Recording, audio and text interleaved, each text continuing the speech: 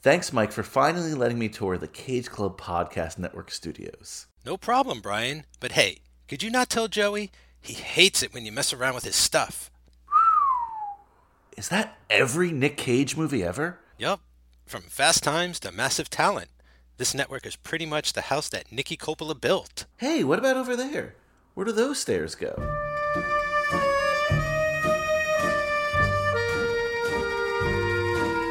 Hey, this is Uncle Francis's Wine Cellar, a podcast where we break down the films of Francis Ford Coppola cut by cut. And this is a Cage Club Network production.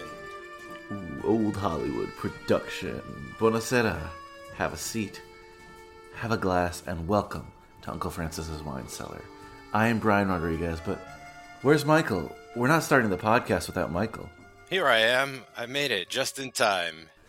And I'm Mike Manzi. And I mentioned having a glass of wine, but I have to introduce my wine today. Oh, here it is. I left it out of reach of the computer, but I have it now. It is Francis Coppola Diamond Collection, but the Pinot Noir 2018. So here's the bottle, so you can see Mike on our video. Very nice. Dark label there. That's sort twist of the off negative. Top. Uncle Francis. Classy. Here we go. Thank you. Easy I mean, access. more twist off tops. And talk about classy. I'm putting ice cubes in my wine today. So Even I know that's a no-no, right? some Italians do it. I learned this from an Italian. Okay. Iced wine. I like that. Yeah. Get your peaches next time. You got your peaches and wine. It's an Italian snack. I saw it on The Sopranos, and my dad started laughing, and he's like, "Your grandfather used to do that." Oh, really? That's awesome. Yeah. Because Mike, family. Exactly. Familia. Here we are again, Brian. We're here Episode again, 2. not to talk a Coppola film, but to talk something that very much features Francis Ford Coppola, at least someone acting as Francis Ford Coppola. We're talking The Offer, episode 2 today. I'm drinking my Coppola wine. You are not participating once again, but that's fine. I participate for the both of us. Yeah. It's a little late, this episode of recording. So even if I had been partaking, I might have tapped out this episode. Fair enough. Once again, these 3 episodes, or 1, 2, and 3, were released at the same time on Paramount Plus. Mike and I are taking our time with these, so we're not going to have them out right away, but we want to really study them. We want to really analyze them. So, when we left off, I think we both liked the first episode more than most people, but we had our criticisms. The mafia thing we weren't fans of, right? Like, and then we end episode 1 with their car being fired at. So episode 2, I'm gonna tell you, Mike. I texted you. I'm like, I'm all in at this point. I gotta know if there was a certain scene or a moment, if there was like a Eddie in the Lobster Tank part where you were just like, that's it. Like, I can't quit this show. I gotta be there. Yeah, I really enjoyed this episode too. I think a lot of things that I didn't like about episode 1, some of them got smoothed out a little more. Other things are still there, but yeah, really enjoyed this one. So as we roll along, I'm realizing episode 1 was clearly the pilot. I wasn't sure if they had just written it all together and it got picked up that way, because so many shows now, it was not like when we were growing up, there was a bunch of pilots, then you'd pick it up and you'd make your episode, you make your episode. Now these streaming services are in such a war. It's kind of like the housing market, honestly. You're hearing about people just buying houses and not getting them inspected and stuff. Streaming services are buying shows and just being like, oh, Hulu offered you 1 season? Well, we're Netflix. We're offering you 2 seasons. We don't need a pilot yet. You know what I mean? Yeah. This, it feels like a seat at the table. Episode 1 felt like a pilot. It felt like it was shoving a lot in there and trying to set up a lot of stories. And I looked it up, and that was written by the primary writer and I think the showrunner, Michael Tolkien. This one, number 2, Warning Shots, which is also directed by Dexter Fletcher is the name of the director, but this was written by the whole writing team. So it's Michael Mm, Tolkien, Leslie Grief, okay, okay. Nikki Toscano, Kevin Hayes. It's like a bunch of names. So it seems like they had the pilot, and finally they were like, all right, let's, get the writing staff and put the rest of the show together. And I think it tells because there's a different pace to this one. Yeah, yeah, absolutely. Like it's kind of off and running more than the first one that had a bit more build up, like I think you were saying. Hmm. It's interesting because I never think of pilots when it comes to dramas, like I always just think of sitcoms and pilot season and all this stuff and like shows you see like one episode and then they never show up again. But like, yeah, I guess like West Wing has a pilot episode and like all this. Yeah, it just never occurred to me with a drama. So I wasn't even really approaching it like that initially, and plus it had a cliffhanger. They get shot at the end, and so like I thought maybe if they ended it like a scene early without that extra like tag or whatever, it would have felt a little more like a one and done sort of experiment of some kind like that. Because yeah, and also I think of HBO all the time where they'll just like cancel the show if it's not working in the middle of season two and be like, "Well, that's what you get for not ordering a pilot, I guess." Um, but yeah, they got a lot out of the way in the first episode as far as like setting up all these people, and now like all the players are on the board for the most part. We can actually just like play the game now. Yeah, and we're rocking and rolling, and it set us up good. Oh, baby, we are swinging. It set our expectations well too with who these characters are. They're going to be played a little bit over the top, and you know what? I love it. Just a quick note on: I thought that name sounded familiar. Dexter Fletcher. He was actually the director of Rocket Man, that Elton John biopic. So he Oh, directed he okay, directed the okay. first two episodes here. So that's interesting. Oh, fascinating. Yeah, it's funny how we like sort of mentioned how all these people are like larger than life and you got to play them that way. And like even Miles Teller this episode as Al Ruddy is like especially nerdy. Like they really like everyone, it just feels is like comfortable in their role more and leaning into those roles and being those characters. We got to talk about his girlfriend, Francoise. We really didn't do that character justice. She owns the Chateau Marmont Hotel. We got to talk a little more about her this episode than last because I feel like we left her out a bit. But like all of these personalities are in full swing, I feel, and that's part of more of the fun of the show to me right now. For sure. And full disclosure, I've seen episode 3. I haven't seen episode 4 yet. Mike, you've only seen episode 2. So I apologize if episode 3 might color my opinions. I can't unsee Okay. it. You know what I mean? But yeah, Yeah, we'll of talk course. Francois. We'll talk a bunch of the characters today and all the happenings in the episode. We get some Al Pacino in this episode. Oh, Ricky, no. It's it was weird. It was cool, like seeing him. Like I don't know. I think that guy did a great job of Al Pacino. Like we could talk more when we cover the scene if we want, but like so far, I think they're nailing all of these impressions or all of these interpretations of famous people and actors. I think that they're doing great jobs with all of that stuff. It's exactly what I want. It might be a little fan service. I don't care. I love it. So we open with the Italian American Civil Rights League slash mafia thing, and I'm like, oh, so they're really, really Hmm. leaning on this, right? But Yeah. as the episode goes on, they tone this down, right? It doesn't feel like it's the same threat that it was in the first episode. Even some of the Dons and some people are like, what the hell do you care about this for, you know? it's this is way better. I am almost embarrassed. Like I went off last episode about the mafia stuff and like how just out of place I guess it felt, but I think maybe they were setting it up to be kind of like familiar at first maybe, like give you something familiar while you're dealing with Hollywood and the business and all of that sort of strange weird swinging stuff. Like at least that was like something you knew about or at least like could have like a center for. This is hilarious because it almost flips on all of that this episode where it's like, what are you doing being the face of this league? Like you're a mobster. Like get someone to front this. Like what's up? What's wrong with you? And then it's like Yeah. fuck Sinatra. Fuck him. Fuck Sinatra. Like why are we caring about what the fuck Sinatra? Like that is amazing to me this episode. And it's like now I really understand. I think the difference, what they were, the expectations they set up with them, and then the ones that I feel that they completely just like destroyed in this episode, that I'm like, now where the hell is this mafia stuff going to go? Like, I'm excited to see where this stuff goes now. Yeah, no, same. I think they reset that so well. I don't know if the critics who are panning this maybe made that decision just based on the first episode.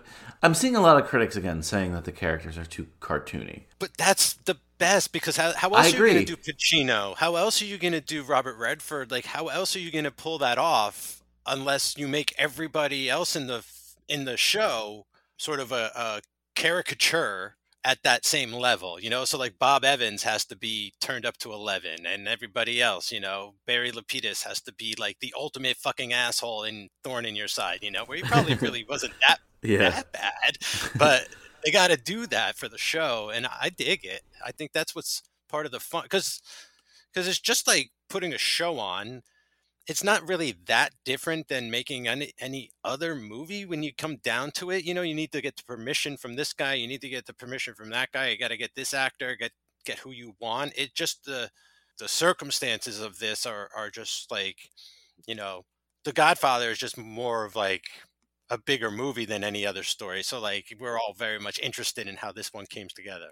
Absolutely. When people say like, "Oh, The Godfather," they're talking about the greatest compliment you can give a movie. Like, it's the Godfather of this, and not just the title. Like, you know what I mean? It's like, it's a great title for doing that. But I'm glad you bring up that this is like a showbiz show, and it's just like a behind the scenes how the sausage is made look on films in the 70s. I was really thinking about this Paramount thing, and you mentioned it last time, Mike, how they said Paramount's like in 8th place, and it's owned by Gulf Western at this point. And, they're just one of the studios in town, and they're trying so hard to make it. They're not like a, independent studio by any means. But flash forward to today, we're watching this on Paramount Plus. And Paramount Plus used to essentially be CBS All Access and a couple other things. And they chose, like a year and a half ago, to take on the Paramount name because of the prestige. And it's just cool as hell, right? When they merged everything. And you said this last time, and I thought about it a lot more when watching this episode. How is it a little bit of like jerking themselves off? Maybe. But it's also so cool that we're here, that like, theoretically, if I have children or nephews or whoever, right? Like, and the streaming service survives, they're going to be watching Paramount. It's almost like baseball, right? It feels like a pastime, some of these studios now. And this is like probably the most interesting story to ever happen to Paramount. See, that's the other thing too, is the movie that kind of saved the studio and like redefined a genre. Like, it ended up having more repercussions than your average movie, which is more interesting than making a different movie, behind the scenes of that. Like, that's why it's not on Netflix as an episode of the movies that made us, along with like Back to the Future and Ghostbusters and stuff. And like, I don't necessarily need a show about the making of those movies, but The Godfather is just like, I don't know, it just rises above. It's a piece of art. And I don't know what other studios could make shows about movies they made, and you're right about Disney, because they have, right? Like, okay, the Hanks one where he's Disney. Oh yeah, but that wasn't about I mean, it was partially about making Mary Poppins, but not entirely. Like, fair, but Disney's the only other one, is my point. Yeah, but it's also very clever how Paramount branded themselves, the streaming network, off the studio, because it's not like HBO is Warner Brothers streaming. That would be really interesting, and like, what movie could they do a show about? And yeah, I just really like the concept of the whole behind the scenes, like seeing how the show is made, how movies are made, is a show I will watch already, but you do that about The Godfather, and like, I don't want to miss it. So I'm just 100%. really glad that I'm like into it too. Like, I'm glad they took this sort of more light route as opposed to like the super serious route or anything. Like, this is the weirdest segue, but you got me thinking this. The big streaming services now, they had to choose names, and it's awesome that CBS went for Paramount, because CBS in a lot of places is the number one network in America, but you and I, Mike, are coastal people, in liberal states. We don't live in Iowa, and there's nothing wrong with Iowa. That's not what I'm saying. But CBS is like uncool around here. You know what I mean? Like no one brags about watching CSI around us. We're in a bubble. I get it. But Paramount, right? Again, there's just a certain prestige about that Paramount Mountain. HBO Max, you're right. They could have been the Warner thing. They could have been the Turner streaming service, but they chose HBO because HBO has, I think, the most prestige in that portfolio. I'm actually reading, and I've been reading a book, Tinderbox, HBO's Ruthless Pursuit of New Frontiers. That's the big title. But it's a book by James Andrew Miller, and he writes these great, oral history books that are huge. And that book's, again, about the whole history of HBO. So I'm also like getting a lot of that in my daily commute because it's like an audiobook about like how they make these shows, how they make these movies, the behind the scenes movement things. And then I'm also watching this, so there's a lot of synergy there. Peacock, NBC named it after their like mascot essentially. And then Netflix and Amazon are just like separate companies, whatever. But like there's something about the idea that in the next generation of entertainment, that the viewing of people, that the only studio really, I'm not counting HBO as a studio, that's a TV channel. I know it's not TV, it's HBO, but yeah. The only old-timey studio to get its name on a streaming service is Paramount. And that just makes me happy watching this movie. Does that make sense? Yeah. Long rant, totally. But... No, it does, because I think I mentioned last episode, like, it was so clever of them to beat every other studio to the punch to tell a story about the history of their studio. Like, I'm sure, like they could go further back. I don't know if this is, I can't, Paramount off the top of my head, I can't jump out and just tell you like, what movie they could do next, but like whatever studio did Gone with the Wind, right? Or Wizard of Oz, or so, like you could keep doing this about famous movies if you wanted to. I mean, they would have to be seminal films like The Godfather, but I think you could do a couple seasons, about other films. And I also would like to see, like we mentioned last episode, more on The Godfather, or even just follow Coppola, follow his career. Well, that's why we're doing this podcast. I know. I had to bring it back home.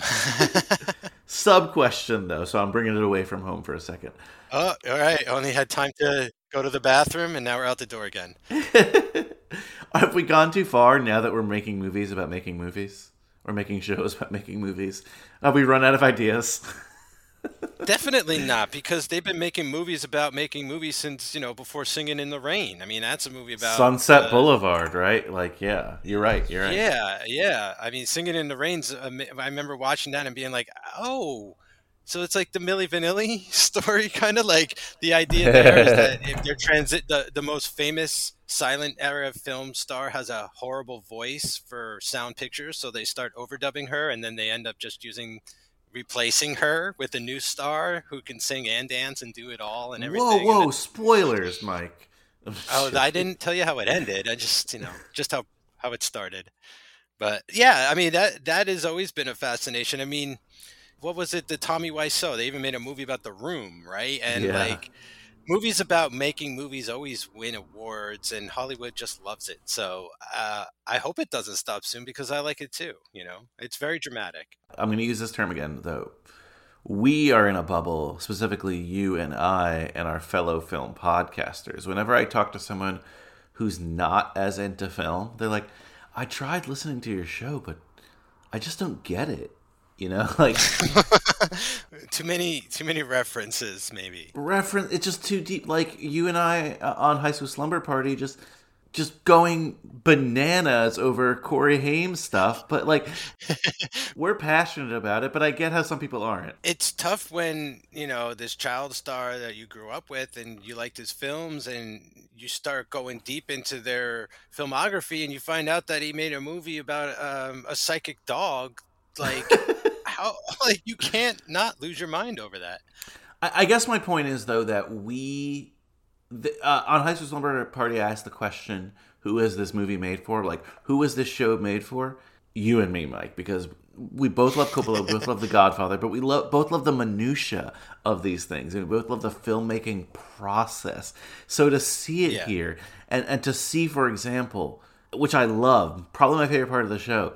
The Francis Ford Coppola Mario Puzo show that's Oh my happening God. here. Yes. That's a Yes. comedy. It's a They're straight buddy like comedy. sitcom. Yeah. Yeah. That's like what's the opposite of the Odd Couple? Because that's who they are in this thing. It's like a Neil Simon thing.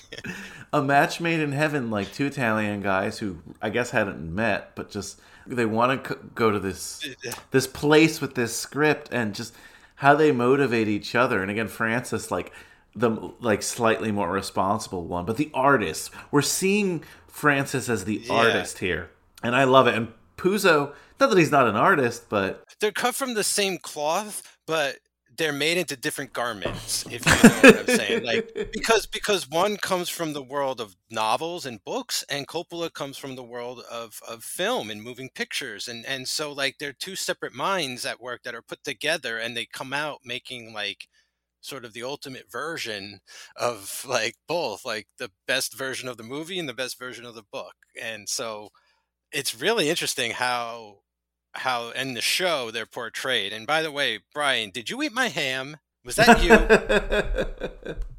so much stuff for our good friend Kyle Reinfried of Foodie Films in this. Yeah, I told him.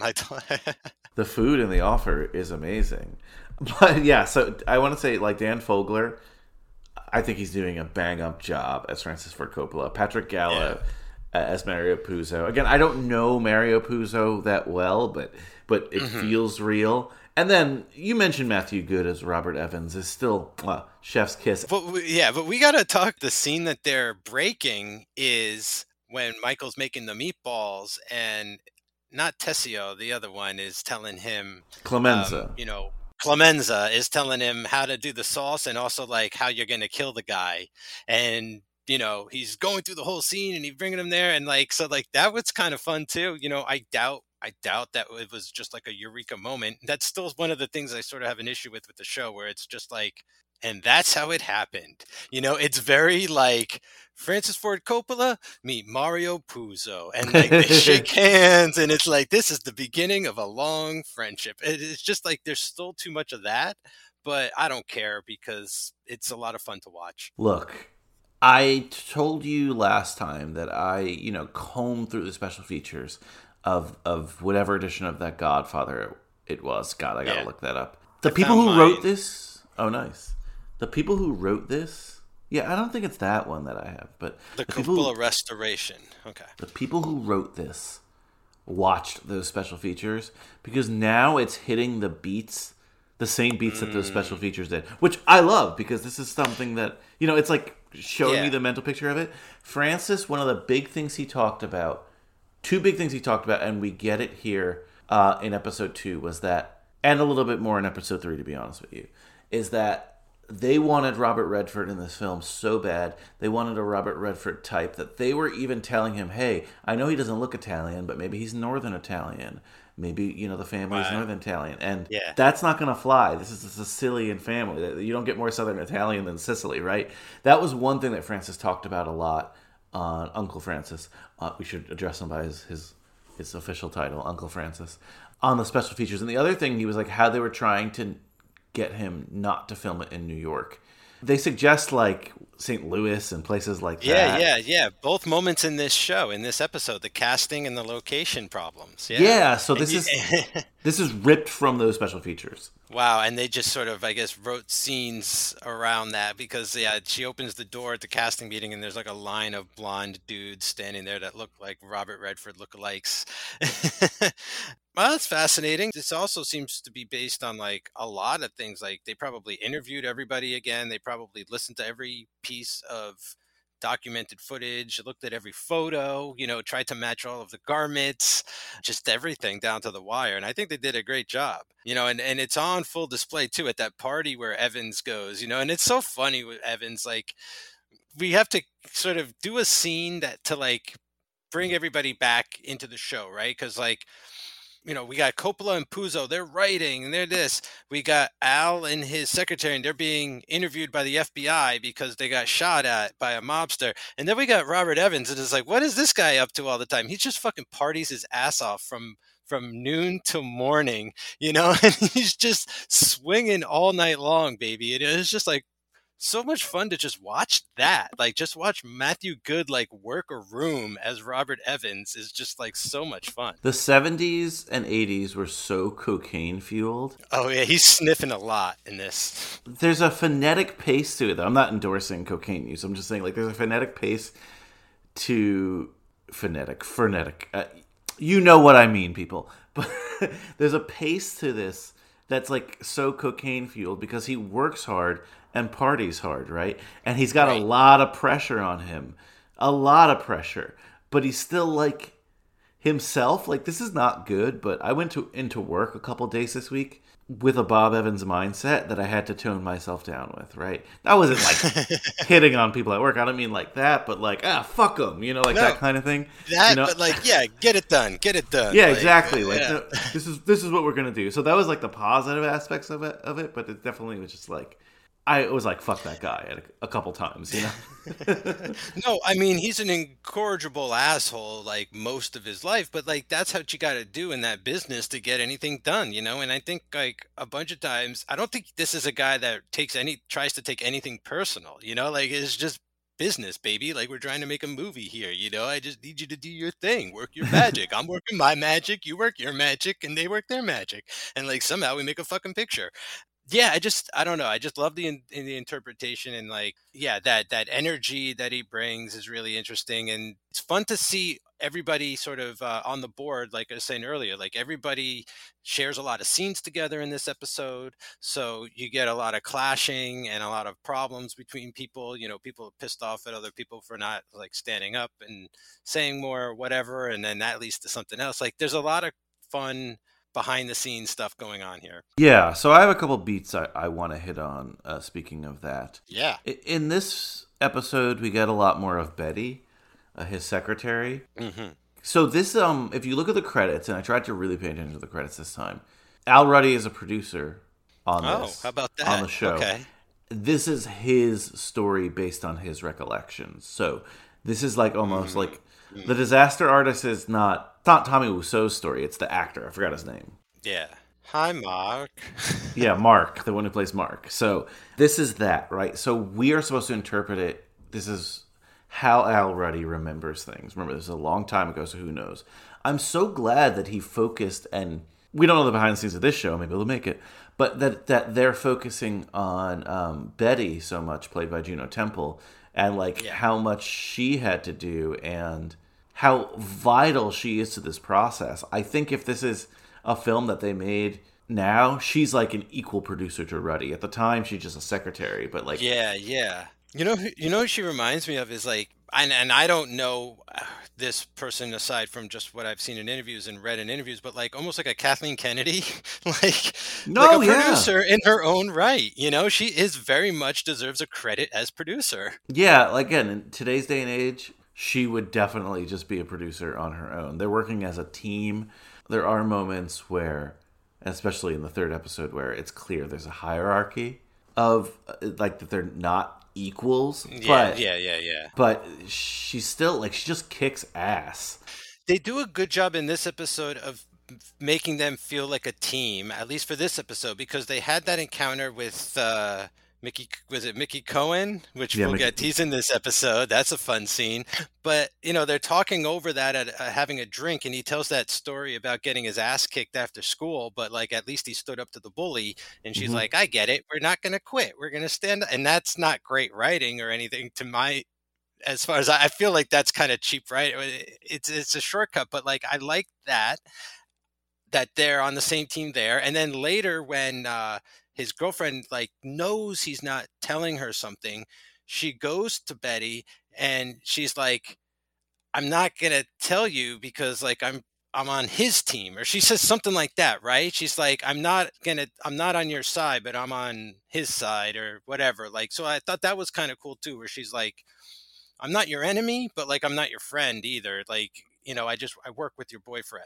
I can't divulge secrets if it pertains to ongoing investigations or work and stuff. So like I enjoy how they're sort of trying to portray them as a duo. Yeah. I give it to Al as a producer because he comes across like a fucking idiot sometimes, and like he just does because he doesn't know the business, and he's the first one to like say like I don't know what the fuck I'm doing sometimes, and I think that's really cool to put in there. Yeah, 100%. You mentioned her before, Francois. Yeah. Let's talk her a little bit. What were your thoughts on that character? So that's Al Ruddy's. Are they husband and wife at this point? I know they got married at one point. I don't know what the timeline is right now, but she is the owner of the Chateau Marmont, and right? Am I pronouncing that correctly? Very Yeah, I famous mean, hotel. as far as I know, yeah. Okay. And obviously this was a real person in real life, but I didn't know about this person before this show. And I just think it's a very interesting character because we were talking in episode 1 about how male dominated this show is and feels, right? And it's funny that we didn't really talk about her so much because she kind of just feels like one of the guy characters in a lot of ways, but it's a good example of being like, you don't have to write a character the same way that they've been writing women or men for forever, Like, I just think that she's a very strong, interesting character with her own agenda and she's looking out for herself, but she also likes Al, loves Al. And just as trying to protect her interests too. She tells that story about meeting Mickey Cohen and turning him down, and talking about how like she escaped Germany and she doesn't sell Irish whiskey because they didn't help out in World War II. Like, she's got like a lot of morals, and she knows who she is, and I think that's a very interesting character in this show. I'm still trying to like figure out. So I'll say this, Mike. Like, this is when I brought up like episode 3 is gonna color my opinion a bit. After episode 2, I was in agreement with you. I'm like, oh, this is why she's kind of being like that. I'm so curious where her arc goes. I can't wait to talk about her character in episode 3. This is one of the most interesting characters in the show, and confusing, to be honest with you. So, we'll definitely get there. Do yourself a favor. Do not look up her Wikipedia, the real life person. Okay. That also colored my opinion on things too. So this actress, like, what is with this accent? This accent is insane. Like, this is what I'm talking about, where I say I love this show and the choices that these actors are making, because this accent, I've never heard anything like this before in my life. And sometimes I think it's like the worst thing, and sometimes I think it's absolutely incredible. And it's another part of the show where I'm just like, what is going on with this accent? So I don't know. I'm interested to see where that goes, because it's not like it doesn't sound French. It doesn't sound German. It doesn't even really sound all that European. It just kind of sounds like she's doing a voice. So I don't know. It's just a whole other part of the show where I'm like, what is happening? I'm fine with it though. Like, again, I'm all in at this point, especially with the accent work. Oh, yeah. I mean, I'm not gonna get out because of that. I mean, hey, Giovanni Ribisi this episode, he's sounding a little better. I think he did some work. I think he might have seen some rushes or some dailies and been like, I gotta tone that down a little bit. So let's talk the mafia elements a little bit more. One of the big deals here is that like they're looking like, let's cast Johnny Fontaine. Sinatra's still a big bad, but this guy Vic Damone, he wants the part of Johnny Fontaine, and he's just like one of these many Italian American crooners of the era who are like Sinatra clones. Eventually we'll get Al Martino, who's just another Sinatra clone. No offense to Al Martino fans. I'm not like ripping him, but you know what I mean? Sinatra is the top of the pyramid, and then it trickles down with all these other guys. Yeah. That's fair to say, And they go to Vegas to try to just convince Vic Damone. He's all in, but Sinatra is like, mafia, essentially. Like, I hate to use the word, but, things happen, and Vic Damone just embarrasses them, essentially, at a show. It's just like, yeah, I wouldn't do that. I wouldn't play that part or whatever. But what'd you think of this whole, like, Vegas element and the Vic Damone character? I love it because, how Vegas plays a part in The Godfather. So it was fun being there and seeing them try and make this deal and seeing the town kind of like say no. Like, it's a very fun sort of sequence of events. Like, they go to the pool, and Vic Damone's like, "Did you really write this for Sinatra about Sinatra?" And Puzo just flat out lies, and he's like, "This character is you." You know, and he agrees. He's like, "Come to the show, this and that," and they all like salute. And then they're at the show, and we're watching him perform. And then some guy like just comes out of the corner, and it was like, "Yeah, I heard you were doing the movie The Godfather." And it's sort of like, again, this writing sometimes, Brian. This is what kills me. He's like, "I don't really think you should be doing that." You know, Yeah, look, the writing's it's not like HBO It's just the quality. dialogue. I think it's just the dialogue for me The dialogue, sometimes yeah. is so cringe sometimes, because he's literally like, "No, my friend, I would definitely never in 100 years ever do something like that to offend the Italian Americans. On top of that, Mario Puzo was one hell of a traitor, if you ask me." It's like, and that line comes up later too when he's trying to get permission in New York. He's like, "Mario Puzo was a traitor to the Italian Americans." It's like, okay, like, we get it. That still kills me. I don't think it's going to get better, but it might get more fun. It's just fun at this point. It's just, again, the tone, I'm all in. Drink every time you say all in. I love I am. Okay. So, and I will. I actually have a drink, so I can. it. Sinatra, though, I thought Sinatra planted that guy. Oh, totally. I mean, yeah, you just bitch into the mob, like, because they find out, like, immediately. They find everything out, and it's starting to piss them off that Sinatra gives so much of a crap about this. He's one of the Could you imagine? Dons. Could you imagine running the mob and then having to deal with Sinatra too? Like, every little thing, this guy needs like a hand, like, "Help me with this, help me with that." It's like, we're running the whole goddamn East Coast here. We're trying to run the whole country. Maybe this is a hot take. Maybe this will be the YouTube clip I cut. But I'm just going to say it. Frank Sinatra, the Kanye West of his day. Hear me out. Hear me out. Okay. Both iconic musicians, both considered geniuses in their time. Both, when they put out an album, everything stops, right? Like, people really care about it if you're a devoted fan of these particular Yeah. musicians. But super sensitive. When something comes up like this, again, this is the Sinatra character, but I've heard these rumors, right? Like, he's called the chairman of the board for a reason. You know, like, Right. Kanye almost carries that same kind of, "Oh, you said something about me? You're going down," sort of thing. I don't know if Kanye has the Yeah, mob yeah. behind him, but if he did, Mm. Pete Davidson would be dead. That's all I'm saying. I mean, maybe Kanye now, but I watched that like 3-part Netflix documentary that one of his closest friends made about him that charted his rise to fame.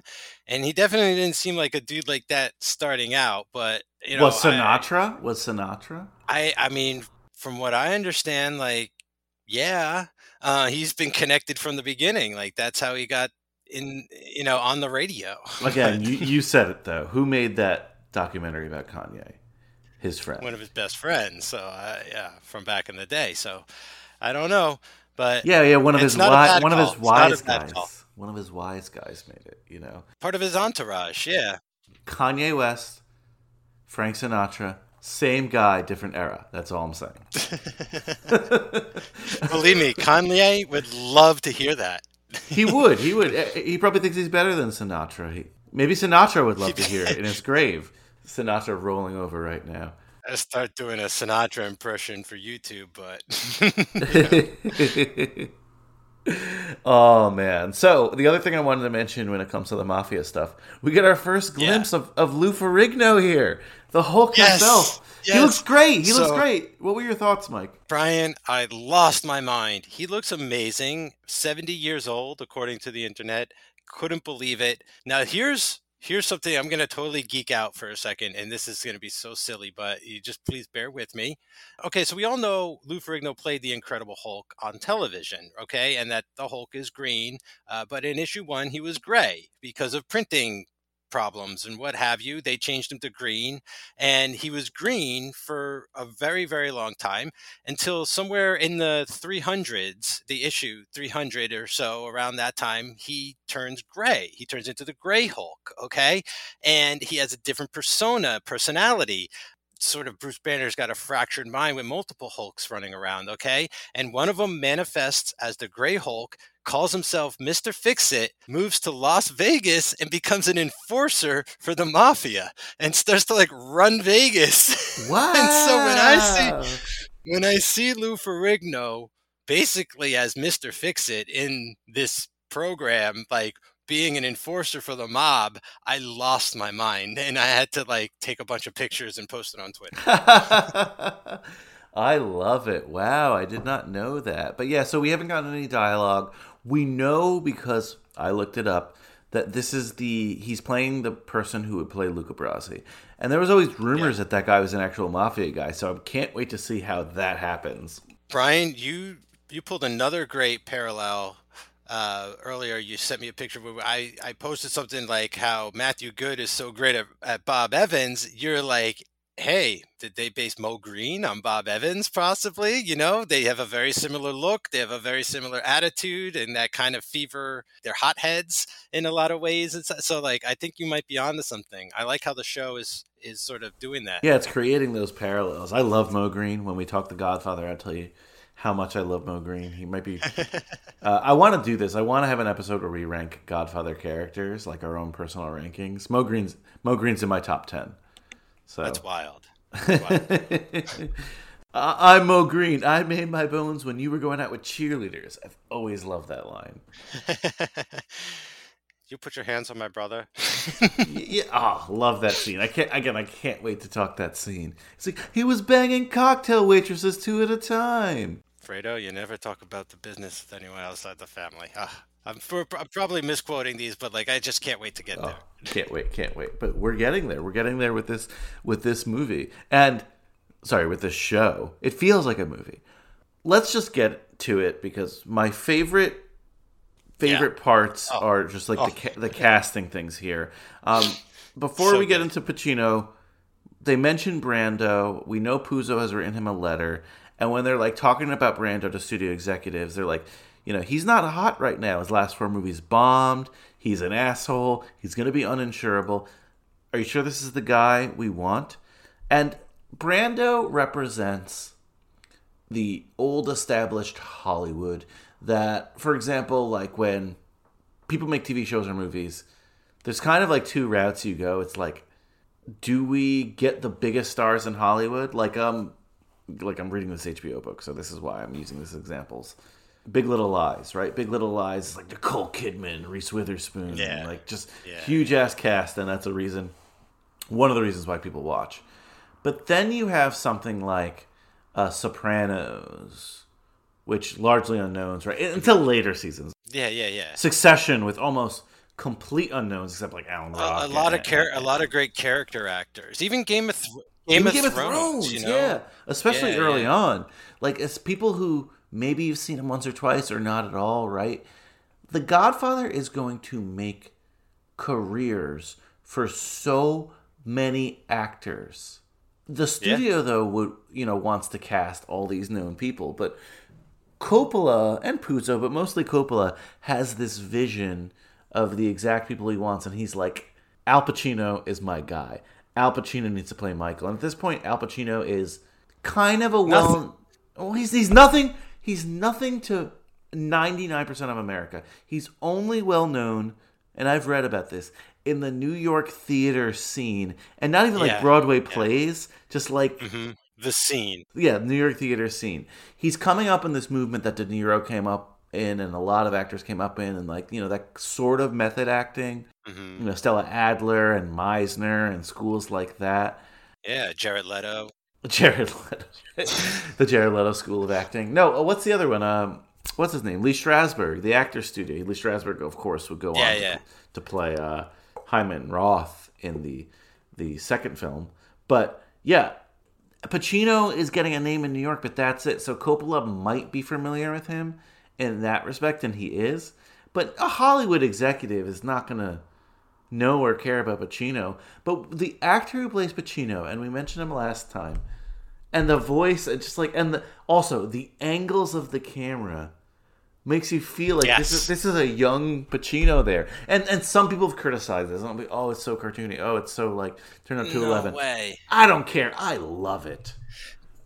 So a lot of interesting stuff Like the whole idea that even the casting agent's aware of Pacino, but it's like he's too small, you know, like no one, he won't make a mark. No one's gonna know who he is. He's not a, he doesn't, like, he's great, but no one knows what he's done. Like And he he's hasn't done any physically movie. small, and he's like, Okay, yeah, also as well, like he's not even a presence. They're kind of yeah. implying like on He's not a screen. movie star. No, Even he says, I don't see myself as a lead. You know, I see myself more maybe as Sonny. Like that, I could understand. But why do you want me to carry your movie? I love what this actor's doing with the body language. I love what he's doing with his like attitude. He's very sort of green still in a lot of ways. You know, he's ordering all the food because he's probably starving. oh yeah, like, I'll take 3 desserts. Anthony yeah. Ippolito is his name. Okay, he's like, I'll tell you what, I'll do your movie if I get the desserts.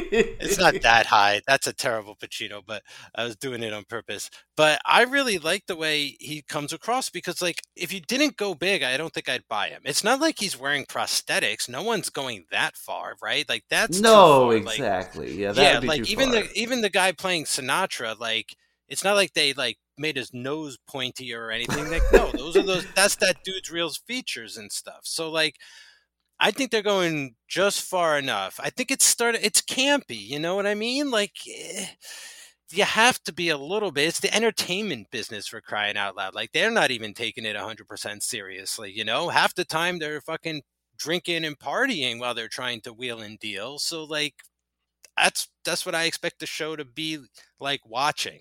Like parts of it are going to be serious, but for the most part, it's just a party, you know. And I think they get that vibe across really well. Now, just before I step off, like one parallel that I didn't consider before that I find kind of interesting is like Pacino kind of reminds me of Bela Lugosi a little bit. Now that I think about it, where it's like was a sort of a big Mm. Broadway star, or at least like off Broadway. He was doing Bella was doing Dracula, and you know they were like, who was going to play Dracula in the movie, and they used Bella from the stage, and it's kind of they sort of have like very similar statures and stuff. I don't know. I was just getting a weird. I'm doing that monster podcast at the same time as this, so like That Bella's on monster my podcast. Say the name. Say the the name. monsters that made us, not Bella from Twilight Forever, but Bella Another from Bella. the monsters that made us. But no, it's just nowadays you go to Broadway and the stage and the theater to find your next actors, and then when you're an established actor, you go back to Broadway,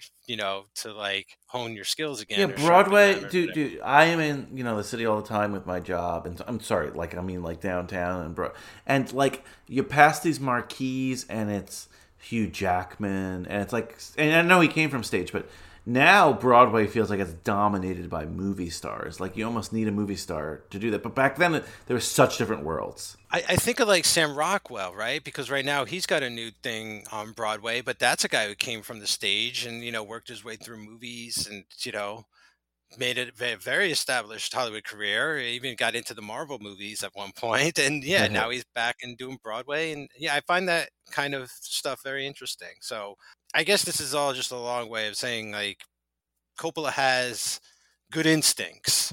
You know, he's like, we don't get a movie star, we make a movie star. The Godfather will make so many movie stars. The Godfather, and Coppola has his casting issues. We've talked about it on Third Time's a Charm, but Hey, even this one, he cast his sister. So, he does cast his sister. I can't wait till we see that, right? Like the explanation for oh, who's that. gonna play that? But like, I think my sister should be in it. Like, right? Like that's interesting. But at the same time, just get the right person for the role, and if it's great material and they're a great actor, they will elevate themselves. Al Pacino becomes a superstar after The Godfather. Think about like so many people from stage, obscure people. De Niro is pretty obscure. I know he was in like Scorsese stuff, and but they mentioned a Pacino movie called The Panic at Oh, Needle Park. Have you seen that yeah, one? yeah, yes, yes, very depressing. Very depressing, but actually, like for years, my office was essentially across from Needle Park, which is it's a beautiful Upper West Oh, Side now. So I remember it's watching that movie. And about I'm like, junkies. yeah, oh my god, right? Basically, like Pacino and his girlfriend shooting up for 90 minutes until one of them dies, I Yeah, think. pretty much. So I looked up the actor Anthony Ippolito, He's a young guy. One of the things I found in his 2019, he was in Baruch College, which he's a true New York guy. He's from Long Island. Baruch College is one of the city schools in New York. He was on the baseball team, believe it or not. So, like, I'm looking up his like baseball, pitching page. Oh, he's a pitcher. All right. But like, if he was in college in 2019, he must be pretty young now. So, favorite actor? They have like a Q&A. Favorite actor? Marlon Brando. How cool is that? That's very cool. Well, see that's another thing about Brando around this time. It's like he is a huge star for big roles, but this is going to eclipse all of them. Like how crazy is that kind of When like you say Brando, you think The Godfather, right? you might think second, you might think On the Or Waterfront Streetcar or something like that, Yeah, Or yeah. the Freshman. But no kidding. Or The Island of Dr. Moreau, the remake. But where he's got a little version of himself on the piano. Look, fair enough. Apocalypse Now, another Coppola film, that might be in that category. But no, it's The Godfather. But he's barely in it as Colonel Kurtz, He might as well be Colonel Klink. Like, he's not. But Yeah, that I think of Sheen. fair Mostly, enough. but yeah. But like this young actor, what a role of a lifetime. Hey, you're playing Al Pacino, and on this baseball page it says, "Major undeclared career ambition to be an actor." Oh, Good for him. so this show is even like making people, like they didn't get like a famous person to play Al Pacino, and I like that. Yeah, because I don't think you can. I think they got a famous or a semi recognizable guy that was playing Redford in the last episode, but I don't feel like you can do that. Like even Matthew Good, right? I feel like he's more of like I don't know. Isn't he? Is he British? I feel like he's one of Yeah, those British guys that has like a career like elsewhere and has done stuff in America, but like not a whole lot. Even Dan Fogler, right? Like mostly a comedian. Like people recognize him mostly maybe from those Harry Potter films and things. Like I just feel like they have the right caliber of actors for this. No one's like a mega star. Sorry, Giovanni Ribisi, but no one is a nobody. Well, I mean, yeah, they're nobodies. And I mean, let me rephrase that. So, like, no one's a mega star, and then they're trying to make stars, like, sort of like in the movie itself, like in the show we're watching. I love it. Couldn't agree more. Miles Teller's top billed. He's probably like the biggest star in this, but Yeah, probably. is he an A-lister? I don't think so. I mean, I just saw some Top Gun footage today that he's going to be in maybe soon. I think He might be after that. Giovanni Ribisi, I think, was close or there at one point for a minute, Gone in 60 Seconds, around that era, that time, possibly. He was close. I think Miles is definitely at that level.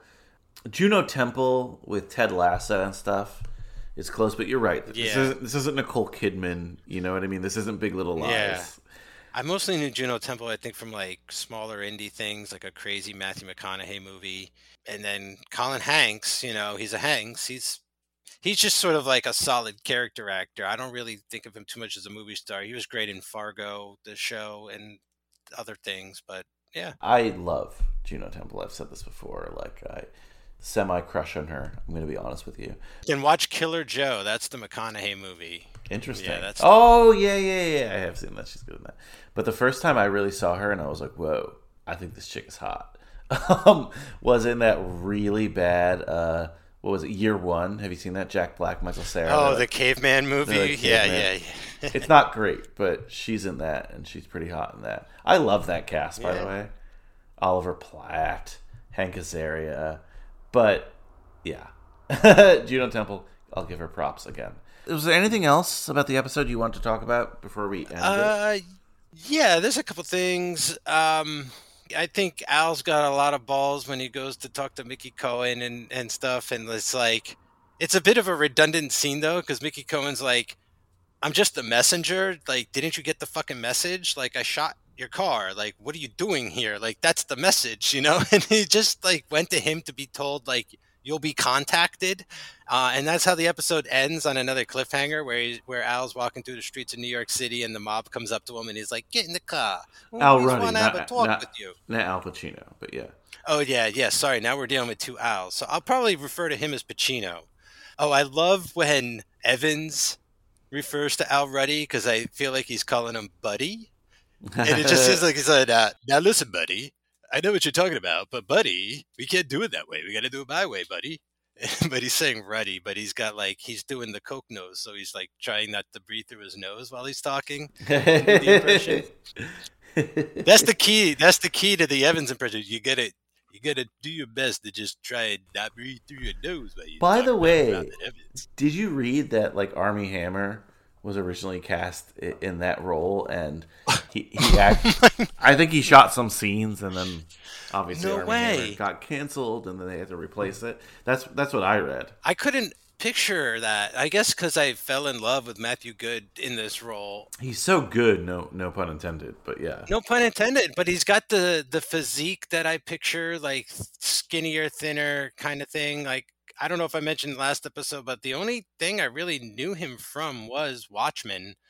Like, he's got a huge career, and it's just like I've seen none of this stuff. So, Well, I mentioned he was in like a cool British wine show. yeah, Imitation Game. Oh, I saw Stoker. I liked that. Surprise, surprise. But there was I don't know if it's Chasing Liberty or that other one, but like there are two movies about like the first daughter. Okay, one is Chasing Liberty. He's in that. Okay. So there's another one about like the first daughter. So I'm going to look up. It's one of those twin movies like Armageddon Deep Impact. Oh, it's called First Daughter. Very The interesting. other one. Okay, that makes sense. Yeah, so he's killing it. Who's the girl in Chasing Liberty? Mandy Moore. Mandy Moore. So Katie Holmes is First Daughter, and they have a similar look. Oh my gosh, yeah. Maybe it's the same script. We should watch both movies and compare for the next episode. So you're on Chasing Liberty. You have it open because I'm on First Daughter. Yeah. Okay, who does she play? What's her character's name? Samantha McKenzie. Oh, I got Anna Foster. I wasn't sure if that would match. Okay, so I just want to ask this: who's the president in yours? Who's the president in Chasing Liberty? Who's the actor? Yeah, who's the actor? Mark Harmon. Oh, Oh. Mark Hammond. Mark Harmon. I'm gonna beat you here. I got NCIS. I got Michael Keaton as the president in mine. Oh, well, that's nice. You have Batman and I have Summer School Teacher. I do like Summer School. The guy in mine isn't as good as Matthew Goode. It's some guy named Marcus Blucas. What a name. What a name. I don't know. Oh, he played Riley Finn in Buffy the Vampire Slayer. Okay. I got another guy named Stark Sands. Right. Anyway, what does this become? Okay. A twin movie podcast, one of my other dream podcasts. Hey, I smell spinoff. Get those letters in. Let's see if there's. Oh, I like the part where Colin Hanks brings his accountant buddy into the meeting and tells him like, you can't do this. You got to make it. That's a great scene, right? When he's like, how about setting it in modern times? That'll save a lot of money. And how about not shooting it in New York? Mike, so I'm glad you brought that up. So the three things actually from the special features, I said there was two before. It was like how they wanted Robert Redford or Robert Redford looking people, how they didn't want to shoot in New York. So one of the things they also said that they don't really mention here is it wasn't just like St. Louis, Kansas City. It wasn't cities like that. They were like shoot it on the back lot. Ooh. Coppola was like, and I never forgot this because again, my mother grew up on Lower East Side. She grew up on these streets that they ended up shooting in, so I know them very well. He was like, in Manhattan, they're one story taller than you built on the back lots, and someone from New York will know. They're too short on the back lots. We can never shoot there. So like that's someone who just knows his shit, and I love it. And the third thing, what was the third thing you mentioned that he was saying? Oh, set it in modern times. Yeah, that was true. They were very much pushing that, not just for money reasons, which is most of the reasons, but also they thought it would be like a little bit more edgy to have like kind of like a modern twist on the book. So that's all real. That's all true. That is insane. They're like, yeah, you could be coming home from Vietnam instead of World War II. It's like, what? Like that's a completely different character. And I guess the last thing that sticks out, or one of the last big things that stick out, is Robert Evans gets sent a rat wrapped in the jacket of the Godfather book. I don't know if this happened. It seems like too coincidental or whatever, but like, yeah, he gets the rat sent in the book, and this is where we end. Mike, I can't wait for episode 3. how does this one exactly end? Because it's blurring with me. So Evans is freaking the fuck out, and he goes back to L.A. Oh no! And then Evans gets handed the trades, and he finds out that like he's going to be fired, or right? Like he's on his way out, and he's like, "That son of a bitch, Colin Hanks." And then Al Ruddy gets picked up by the mob. Okay. So episode 3. Just going to give you a little spoiler alert on that one. Or is that in episode 2? So tell me, when is it where we see his reaction? Matthew Goode's reaction to getting the rat. Like, did we see that yet? No, it's at the end of this episode. He goes in his room. Okay. Yeah, and he's just like, he's hammered probably, and he just like sees the dust jacket, and he sees the rat, and then he's freaking the fuck out, and he's in the car, and he's freaking out. So sorry. So I think it's in the next episode then where he tells Ruddy about it. Okay. So I can't wait for you to see that scene because like it's so amazing. It's just really quick. So there I was getting ready for bed, baby, and it's a really long day. It was jet lagged, and then I see The Godfather, and it's on my bed, and there's a fucking rat. It's even better because he like picks him up in a car. So I'll spoiler alert it for you guys. Sorry, but Francois and him are in a hotel because they're still in New York at this point, and Bob Evans is in New York too, and it's one of the same things where it's like the kidnapping. She's like, "Oh, go get me this," or something along those lines. Yeah, the croissants. No, they're having sex, or about to. Yeah. This is all in episode 2. Oh, and so Evans it is. Calls him. Okay. So and he's parent. You've been drinking too much Coppola wine, there, my friend. No. I watched them back to back, so I'm not sure which is which. So okay. So this is episode 2. So it's not a spoiler then. No. When he calls him and then he gets in the car quickly. Yes. I love that. I love that reaction. He's basically like, there was a rat in the book. And he's like... you better fix this. Yeah, he's like, fix it. And then Al Ruddy's just kind of sitting there. He's like, get the fuck out of my car. What are you doing? Exactly. So sorry. Like, literally, Mike, I watched these like they were the same episode. It was just like... No, boom, I boom. understand. All good. But I loved seeing his reaction is my point. So yeah, I think this episode ends on an interesting note, and I can't wait for you to watch episode 3, Mike, for us to talk about it because it was really fun. I'm looking forward to seeing, the worlds collide here. Al Ruddy meeting Joe Colombo possibly, and I've warmed up to Giovanni Ribisi this episode. I've warmed up more to the mob stuff. I like how they're basically like done with it, hopefully, but they're like, fuck Sinatra by the end of this. Like, we got other problems. Like, we can't be in the movie business. But we'll see what happens in episode 3. I'm looking very much forward to it. I literally can't wait till you watch it. So keep tuning into this feed. Thank you so much for listening. Subscribe, like this.